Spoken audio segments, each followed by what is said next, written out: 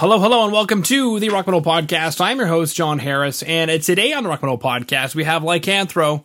They have a new album called Mark of the Wolf. It was released on June 4th via Alone Records. Right now, I'm being joined by James to share some more information about this stellar release, what the band has got going on. So, James, welcome to the show. Hey, thank you so much for having me, man. I'm stoked to be here, and I'm stoked to talk about our new material. Beautiful. Okay. Well, I believe that is all I needed to just unleash the beast that is Mr. James Delbridge. So, sir, what is this album? Is it a concept album? Is there a theme to it? No. Even though I am a huge fan of concept albums, and we will definitely do one in the future. But this album is kind of I mainly tell people that it's sort of like the culmination of like the early days of the band, because I'm actually the only one who's still in the band who is on this album, aside from our guitar player Forrest, like our new guitar player who just did a few solos on it. But this album was recorded a while back when it was still the old lineup, and and it just took a long time to put out, and by then, by the time it was done, the members that were on it were either they usually like left for they all left for like their own reasons and stuff like that. But this album is pretty much a culmination of all the songs that we used to like were like our live staples and stuff like that. And it was kind of like the earlier kind of sound of the band in terms of like we were a bit more thrashy, a bit more old school metal, as opposed to like the direction we're going in now, which is like the more traditional power metal route. So yeah, it's pretty much just people will be able to get a feel of how we were when we first started, and how these songs have matured and aged, as it were. So yeah. So many questions come to mind, James. So many. I mean, we could start with devil's advocate questions. I think the main one is, how many people listening in right now have been in a band and you've got stuff recorded, and for whatever reason, members leave, the whole thing disbands, and it's just a very crushing, unsettling feeling.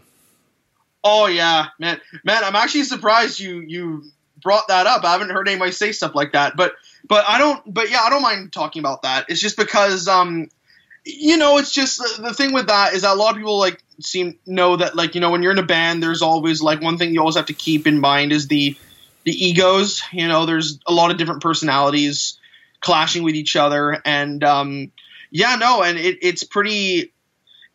Honestly, the main problem, I guess, in our kind of camp is money, because I'm pretty much funding this whole album myself. Because I'm not going to ask my new guys to pay for an album that they're like to pitch for an album that they're not on. So yeah, that's pretty much been the biggest struggle of it. But yeah, no, it's I've heard that happen with so many bands before. Is like they'll record something and they'll spend all this money, and then then two members will like have a fight and like hate each other and stuff like that. Then one will quit or both will quit or whatever. And then they'll have a record that they've paid hundreds or even thousands of dollars for, just sitting on their computer, and not knowing. And it's so unfortunate, because like, and it happens way more often than people think, because I find that nowadays a lot of people don't. And again, I learned this the hard way personally, but I find that a lot of bands don't plan things out and don't kind of have like a backup plan for things, because it's one of these things where a lot of people think that like when you're in a band, you're like, oh yeah, things are going to work out and things are going to, we're going to put out this album and then we're going to get lots of listeners and it's going to be great, blah, blah, blah, blah. But a lot of bands, it's unfortunate that they kind of fall down that rut of, oh, we have personality clashes in the band and like some of the members hate each other, and if not hate each other, they're like resentful, or there's lots of tension or whatever, and then that boils over and then people leave and stuff like that. So yeah, it is a very unfortunate situation for sure, and it's happened to us a few times, but I find that a lot of times both parties are better for it. You know what I mean? Because it's almost like being it's almost like a bad breakup. You know what I mean? You know, it sucks at first, but you're usually better for it in the end. You know, like we've been like, in terms of us, we've been doing a lot better with the new lineup, like, than we ever have, in my opinion. And the old members that were on this record, I don't know what a couple of them are doing right now. Our old drummer is in a new band now, and he's a lot happier now, and I still talk with him a lot and stuff like that. So yeah, it's just been it's a blessing and a curse at the same time. It's a double-edged sword, is what I'll say. Mm-hmm. And I guess where I wanted to go next with that was, you know, so you got this record and this stuff with all the old band members on it. Did it ever feel like you had a product that you couldn't use? Yeah. It's asking the hard questions today. Well, I mean, no, I love it. It's because I like getting stuff like that. That's different, you know. Mm-hmm. So tell us about your influences. And then next question. So you play the guitar, and then next question. I've in promoting this album, I've had a few like that, and it's just really awkward. Yeah. But there were a few times where I was thinking of just scrapping the whole thing, honestly, because there were just things where, like, in the recording process, there were times where we had to re-record things a lot. Like, for example, when we originally recorded the album, I did about maybe 1 or 2 songs when we were actually in the studio, like all of us. But then for the rest of the songs, I ended up going back just on my own and just to do them. And the first 2 songs I remember were fine. But I remember the rest of the time, I didn't know this at the time, but I had a vocal issue. I couldn't sing the way I usually do. And so I kind of, me being stubborn, I'm like, okay, you know, like push through it, blah, blah, blah, blah, make the best of it. And then when we got the mixes back, the vocals sounded awful. So I was like, man, just because, you know, I couldn't sing properly. Yeah. So I had to, like, record a lot of the vocals from home. And that was a really strenuous and stressful process, because it's like, even though, like, it's cool because, you know, you have all the time in the world, especially in, like, lockdown, and you're not, like, anxious because you're, like, you know, time is money and stuff like that. But at the same time, you kind of need that other person there to tell you whether a take was good or not, because that's the most stressful part. Because, you know, there were many times where I would just be in a really pissed off mood and just be like, man, like, I'm never going to get this album done on my own, blah, blah, blah, blah, you know, just because it's been so difficult to do it. So, yeah, I think, like, definitely the biggest challenge in terms of, like, thinking, oh, maybe it might not have turned out as good, just because we had to do a lot of we had to re-record a lot of things, not even just vocals, but we even had to re-record some of the guitars, like, from home. Like, it was, luckily during this pandemic, I discovered the beauty of amp simulators and how well they can be mixed in with the sounds from real amps as well. So we've had to do that too, because even in some of the mixes, like in the studio, looking back on it, I don't think a lot of us, like, some of the parts could have been better, I think. So that's why I'm like, no, I'm not putting out something that has, you know, subpar parts, like subpar playing. So we got our new guitar player to do some new solos and record some of the guitars at home as well. And again, yeah, it was a difficult process, and many times I thought about, you know, just scrapping it and doing something new, but just kept at it, and eventually we got this, and it turned out really well, in my opinion. So yeah. So that kind of brings me another question, because I mentioned a lot of this was recorded in Lac-de-Loup, Quebec. So I guess what we're hearing, how much of that is from those days of the studio, and how much of it was redone at home? I'd say probably about, like, 80-20. 80% of it was from the studio, and then, like, maybe 20% of it was from a home. Like, pretty much all the vocals on every song except for 2 I did at home.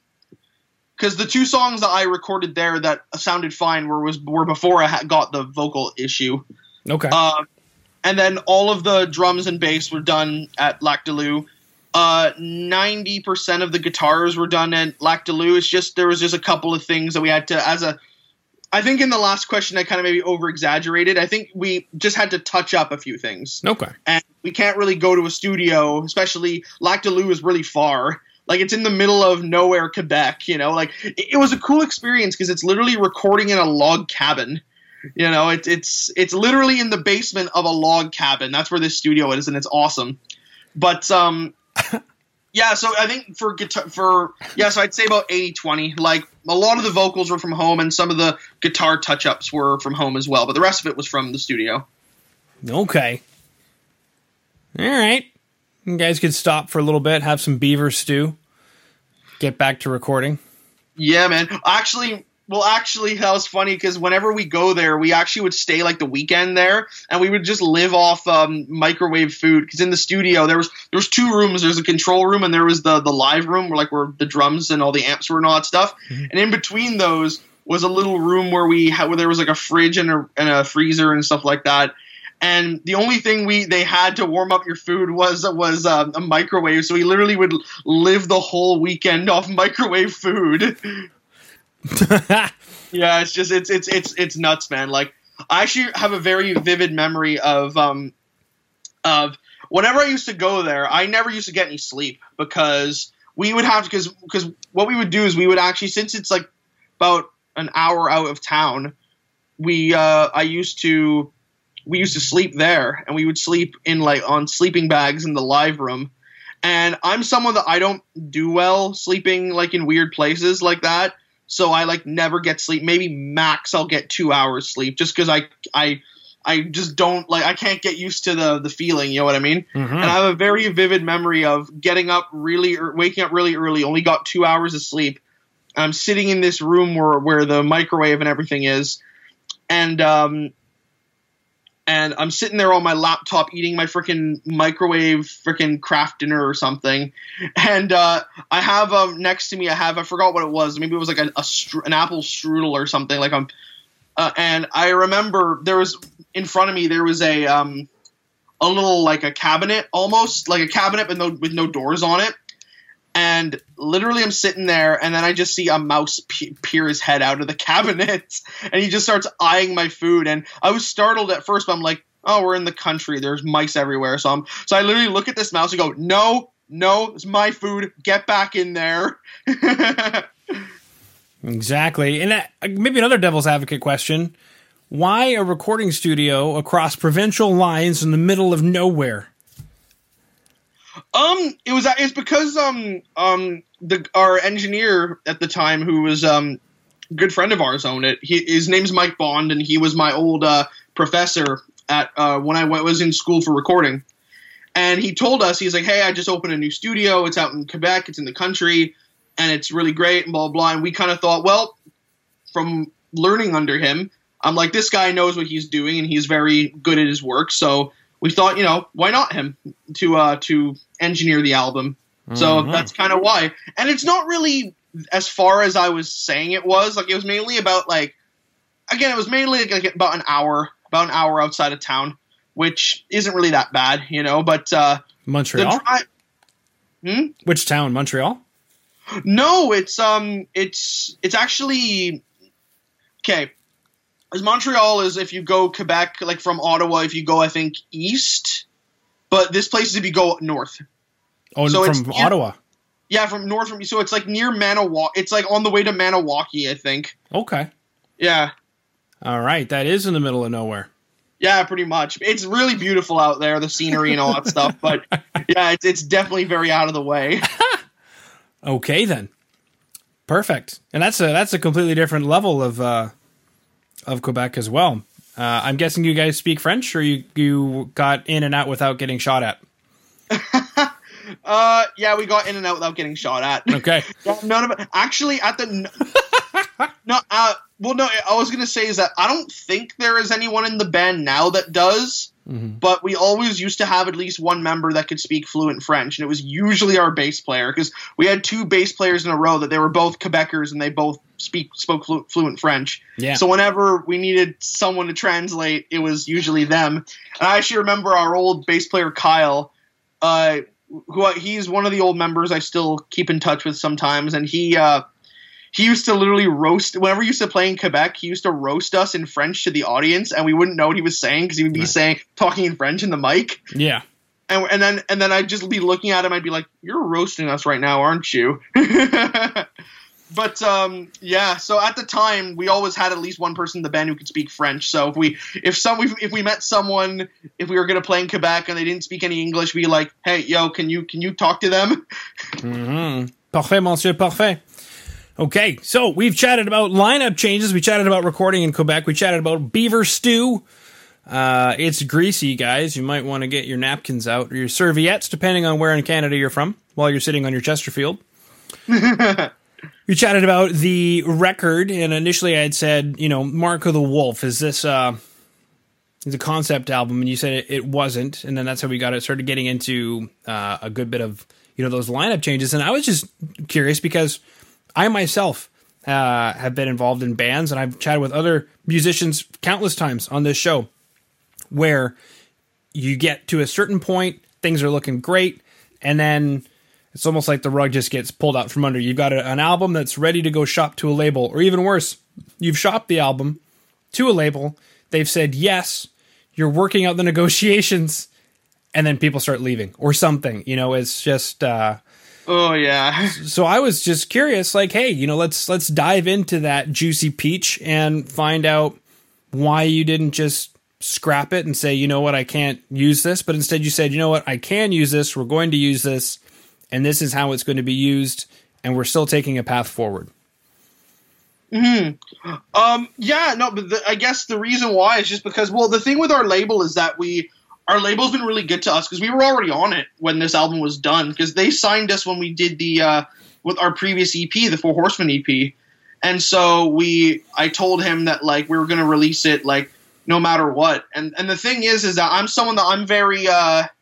I'm very tenacious. So I'm someone that I don't really want to give up on things really easily. So even though I'm the only member who's still in the band who's on this album, again, aside from our guitar player who just did a couple of solos here and there on there.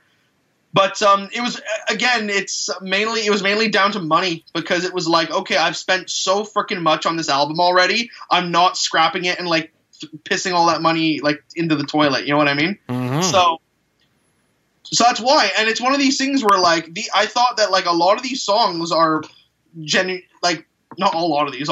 I said these songs are genuinely good, and there's even lots of songs because some of the songs on this album are songs that people that who know us very well really like.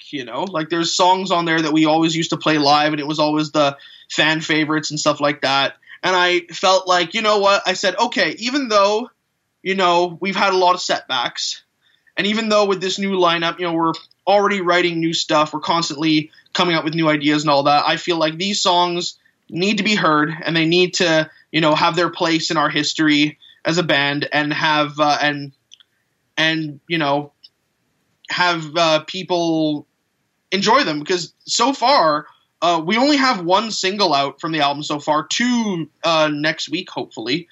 But yeah, no, the reception's been amazing. We have on one of our video for Crucible, the kind of the visualizer video has it's almost at 1K views on our personal channel, and it's almost at 10K views on the new album Full Albums channel. That's a channel that it's a channel where this guy runs it, and he's almost like a metal influencer, as it were. And if you get one of your songs on his YouTube channel, they'll get thousands upon thousands of views, because the channel itself has almost 100,000 subscribers. So if you know the guy and then he'll put your stuff on his channel. He did that with us, and the song is almost at 10K views on there.